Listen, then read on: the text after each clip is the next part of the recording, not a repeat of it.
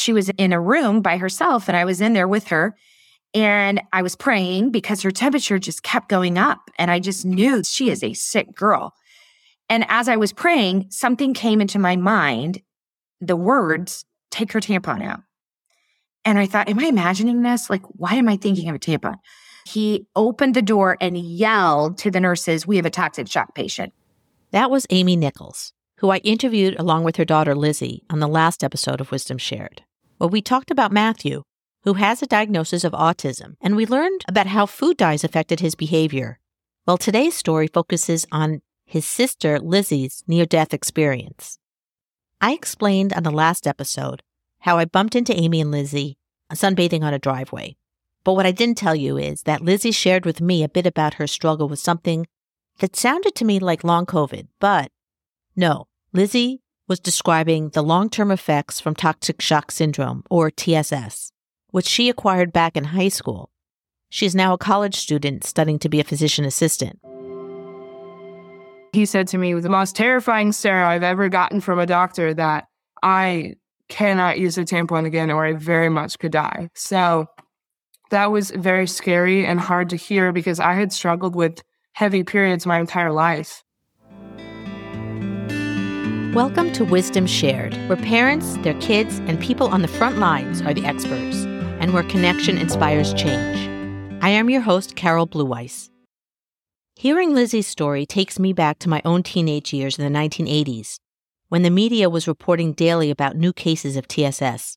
I remember feeling terrified of this illness that was causing people like me to become mysteriously sick. A research task force finally found that Rely tampons was the cause of the outbreak. And once they were taken off the shelves, cases went down. Today, it's considered to be rare. Let's listen to Lizzie's story and how Amy literally saved her daughter's life. So I told my husband, we've just got to get her to the hospital. And my husband, she's 6'1". My husband's 6'4". He carried her out of the door like a baby. She was so limp and so sick. We got her to the emergency room. That was right at the beginning of the fall of 2020 when COVID was just coming about. When did you realize that she was so sick that she needed to go to the emergency room? She went to the bathroom and I was downstairs doing something and I heard her fall. And I realized that she had fainted and she'd never fainted before. So that was very scary to me. And her face was bright red, like the worst sunburn you could ever imagine, and a rash on her belly. She was vomiting. She had a very high fever. So when we got her to the emergency room, she could hardly sit up in the wheelchair. They were trying to ask her questions about our insurance and all of this. And I just wanted to scream, get her into a room. Like she's going to fall out of this wheelchair. And of course, everyone was super nervous about COVID. So they didn't want to get too close to her because we didn't know the ins and outs of COVID at that point. So they said, sure enough, we think she has COVID. And they were getting ready to do the COVID swab on her. She was in a room by herself and I was in there with her. And I was praying because her temperature just kept going up. And I just knew she is a sick girl. And as I was praying, something came into my mind, the words, take her tampon out. And I thought, am I imagining this? Like, why am I thinking of a tampon? So I still can see it in my eyes. I looked down. She's laying on this bed in the emergency room, lifeless. And I said, Lizzie, do you have a tampon in? She couldn't even talk to me. She just looked at me like, what? I said, do you have a tampon in? No answer.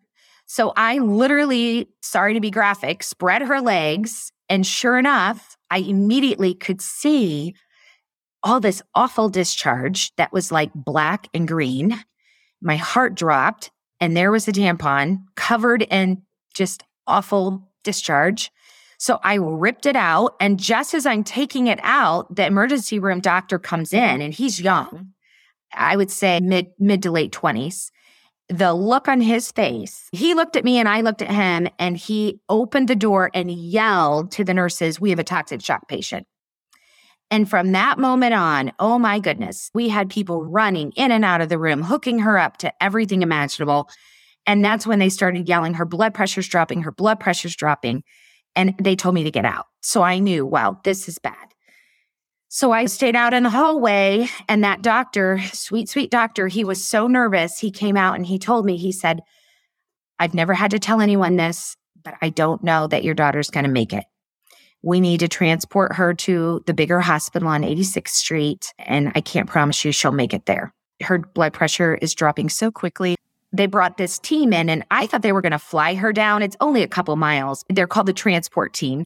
I immediately thought that meant helicopter, but they transported her by ambulance. They took the best care of her and got her down to the next hospital. And when we got there, that doctor then came out, told me the same thing. They had no idea if she would live. Again, I was out there praying my rosary because I'm a very devout Catholic. And she said, I'm going to put a PICC line in her neck because we've got to get some antibiotics in her immediately. And just that procedure itself, she could die. Are you okay with me doing it? She said, but if I don't do it, she will die. And I said, I want you to do whatever you know is best. And she said, okay, you keep praying and I'll be the doctor. So she went in, and then I didn't see Lizzie for a couple of hours. And when I came in to see her, she was already showing signs of life. Antibiotics were kicking in, and she slowly got better. It was quite a miracle. They just kept telling me the first 24 hours are critical. We don't know if she'll make it through the first 24 hours, but if she does, then that's a really good sign that her organs are going to come back because her organs were all shutting down. And we had the priest come in and do the last rites over her, and it was awful. But here she is. Here she is. She is our little miracle. What parts of that, Lizzie, do you remember? Not much. I won't lie. I remember being super sick, but I think at that point, I'd been vomiting so much. I was so dehydrated. I don't think I used the restroom at all. And I think that was the killer that didn't let me realize I still had a tampon in, because I remember I was on my period completely normal before then. And then all of a sudden I just got super, super sick and I fainted, and I really do not remember much. It's so weird. It was like a complete fever dream that I was in. When I really think back to it, I remember maybe 30 minutes of just staring at the wall in my room, but I don't remember much after that. I know when my dad was trying to carry me out, I remember sitting up and being like, oh no, I can walk, and just falling straight back on my bed and being like, yeah, I can't move. You mentioned that this changed your life. What do you mean by that? So many things. I remember being in the hospital and the doctors telling me, okay, so with toxic shock, almost all of your top layer skin will peel off. And I remember sitting there thinking, oh my gosh, that's not true. That's not going to happen to me. And they're like, we don't know if it'll be your entire body or just like your hands and feet. And I was like, no way. Like, my skin is not going to peel off. That was not true. My skin started peeling in the hospital. My hands and feet just peeled off, which was so weird. It just would come off in huge sheets. It was not painful. And then randomly, probably 6 months after I was back in school, I was totally fine doing sports and everything. And then all of a sudden my hair just started falling out. And that was just very frustrating to go through because it was already so awful to miss so much school and go through that. In the shower, big clumps of hair were coming out in my brush. And just when I ran my hands through it, it probably took maybe a week, but almost half my hair fell out. My hair, I normally have a lot of pretty thick hair, and it was very thin. I had toxic shock in probably 2020, and I think it probably took me until the end of 2021 to even get my hair fully grown back. Now I'm still having repercussions from that. And I cannot use the tampon ever again, which was extremely frustrating for me to hear. But the doctors were very honest and blunt in the fact that I am super prone to getting toxic shock again. And if I do, the odds of me living through it are much slimmer every single time that you get toxic shock afterwards. And he said to me with the most terrifying stare I've ever gotten from a doctor that I cannot use a tampon again or I very much could die. So that was very scary and hard to hear because I had struggled with heavy periods my entire life. And the doctors were actually discussing that with me, in that when I was on my period, I always used a Super Plus tampon and even a pad as well because I was bleeding so much. And the doctors explained that those Super Plus tampons really should not be manufactured. Like, that much cotton should not be pushed up into your body at all. And so to have that in for a long period of time is super dangerous. And that's why they think I did get toxic shock, because I had that big of a tampon in. And so that overall was just very frustrating and hard for me to deal with, because then thereafter my periods were so heavy and I can't use tampons, and trying to do that with sports just became really complicated and overwhelming for me to deal with. But yeah, luckily my hair has grown back. I haven't had anything major since then, but I am super prone to just infections in general now. I keep getting infections in my toe. I got a pedicure the other day, and about 2 days later, I had a toenail infection. How do you manage having your period? I really can only use pads, but just recently I had to be going to my gyno a lot just because I was so sensitive down there. And they mentioned that the name brands of pads and tampons typically have bleach in them. And that completely messes up all of your pH and everything down there, which I'm already super sensitive about. So just recently in the past month, I had to switch to all organic cotton pads, and they're about the same price as a normal name brand. I also had to go on to a birth control to control my levels of bleeding, because I just could not handle them without tampons, because I played sports all throughout high school consistently, and it just was not working out very well for me. But that has helped. But I am still just in general trying to recover. I really don't think my body is fully recovered at all, because I've just had so many weird infections and sicknesses from the past couple of years. Did they explain to you why an abundance of cotton is not a good idea to have in your body? Did they explain to you? No, they just said that if you have a blood flow that warrants a super or higher, meaning a super tampon or a super plus, you really need to look into why are you bleeding that much and what can you do to help that before you start buying thicker tampons. Because the thicker the tampon, the bigger area it can harbor the bacteria. That's the way I understood it. Don't they have now those cups? So I can use the cups. I will say they are a lot more difficult than a tampon. I've been trying to use them for probably a year now, and I'm still not great about it. I do appreciate the fact that those exist now and that companies are becoming more aware of how dangerous tampons can be, but it's definitely a hard transition. Anything else about that whole experience to help other people? In general, I just tell everyone to be so careful. I mean, there's so many recommendations on how long you should keep one in. And it's hard because I did it forever. I kept tampons in for longer than you should. I just ended up having it happen to me years later. I was using tampons for years before then. I just always recommend people not to sleep in them. I mean, that's already a recommendation, but it just is impactful to hear it from me, someone who actually had that happen. Because when you just read that out of a box, like, you're just like, oh, that's just a suggestion. At least all of my friends that I've told and explained to, I explained to my whole cross-country team as well. And you can see the looks on their faces. I mean, everyone is shocked to really hear that you can get that disease from tampons. So I think just in general, to be a lot more aware of how long you have one in. If you use a super plus, you can go longer. You might lose track of it. You don't have that feeling of, gosh, I have a yucky feeling heavy tampon that needs to come out. You don't have that feeling because it's just stays drier longer. Maybe that's the key there. Don't ever use those that give you the ability to stay longer. Use the ones that are thin, so you're going to have to change it more frequently. That bacteria is not going to have time to grow. And have you ever come across this in your studies at school or anywhere in your young life about even knowing before this happened to you that there is such a thing as toxic shock? No, not at all. And that's the crazy thing, is you don't hear about it at all.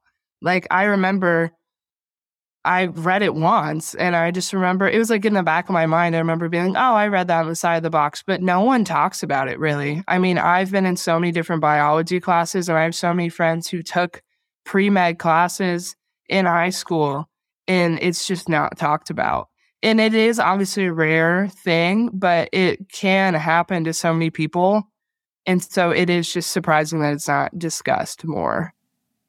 I remember that whole toxic shock thing happening around the time I think that I got my period, maybe at 16 or 17. And I remember being very careful. I stopped taking the plastic ones and I got the cardboard ones, which are not as easy. And I changed very often, which is a total pain, and I did not wear them at night. And it's not even because I read anything. It was just that I was seeing what was happening to girls on TV. They were really blasting it because it was so prevalent. As I was listening to you, was there any correlation? Like the way you told the story was clearly, Lizzie, you were sick, and the way your mom told the story. So you're sick and you're in bed and your mom's praying. They know it's bad, but nobody seemed to be in the room really worrying too much until your mom found the tampon and you could see something there. So what were the doctors trying to figure out, in your opinion, between the time that you opened up her legs and the time that she was just laying there? Were they actively considering things that they were sharing with you, or what was your sense? Or were they dealing with other patients? Or honestly, they thought she had COVID. That was the only thing on their mind. She has COVID. We need to isolate her. We need to isolate you. They wouldn't let me leave the hospital because whatever she had, I had in their mind. Really interesting, because after all this happened and we found out she had toxic shock, I had so many nurses come to me and say, we have got to quit thinking everything is COVID. We've got to stop this. Clearly, we weren't the first patient they had missed something. And thank goodness we've come so far. They don't do that anymore. But boy, at the beginning of the pandemic, that's all they could think about. And you know what? My sweet little girl here would have died, and it had nothing to do with COVID. It's very scary to think of. All they wanted to do was isolate her and keep her away from everyone, not realizing there was something inside of her that was killing her. So I'm glad that we've come away from that thought process. is there anything I didn't ask you that you'd like to say? I don't think so. I just hope that I can help other people, because I know how I felt in the beginning. I just felt so lost and I just did not know what to do. I wanted to be the best mom I could be, but I also wanted to keep my sanity and I wanted my family to be safe. And I didn't know what to do. And I hope that whatever little tidbits I've learned can help someone else. And I'm sure it can. Thank you very much for being here. You really shared a lot of your personal thoughts and some very personal things, and I know my audience will appreciate it. I wish we talked about these things more. Having you be brave and courageous and generous means a lot, so thank you. I'm glad we met in the driveway. To delve deeper into the details and understand more about toxic shock syndrome, we encourage you to reach out to your healthcare provider. Remember, the insights and stories shared in this podcast, as well as the resources listed in our show notes, are for informational purposes only and should not replace the guidance of a medical professional.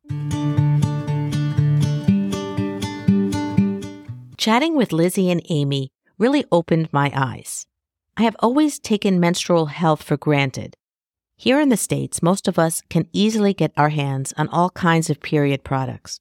But imagine this, over 5 million girls and women globally can't.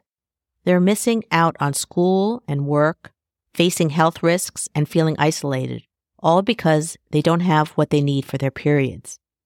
This isn't just about missing a few days here and there. It's about lost opportunities, serious health issues, and deep psychological impacts. I came across this amazing organization, Days for Girls. They're all about empowering communities where menstrual products aren't readily available. They've already helped over 3 million girls worldwide by providing menstrual health resources and education. Want to know more? Check out the Days for Girls link in the show notes. Thank you so much for listening to Wisdom Shared. If you enjoyed this episode, please be sure to check out all the other episodes. Go to carolblueweiss.com or wherever you listen to podcasts. If you like what you're hearing on Wisdom Shared, please spread the word and share this podcast with your friends. Leave a review and subscribe so you can receive wisdom every month. Thanks for listening.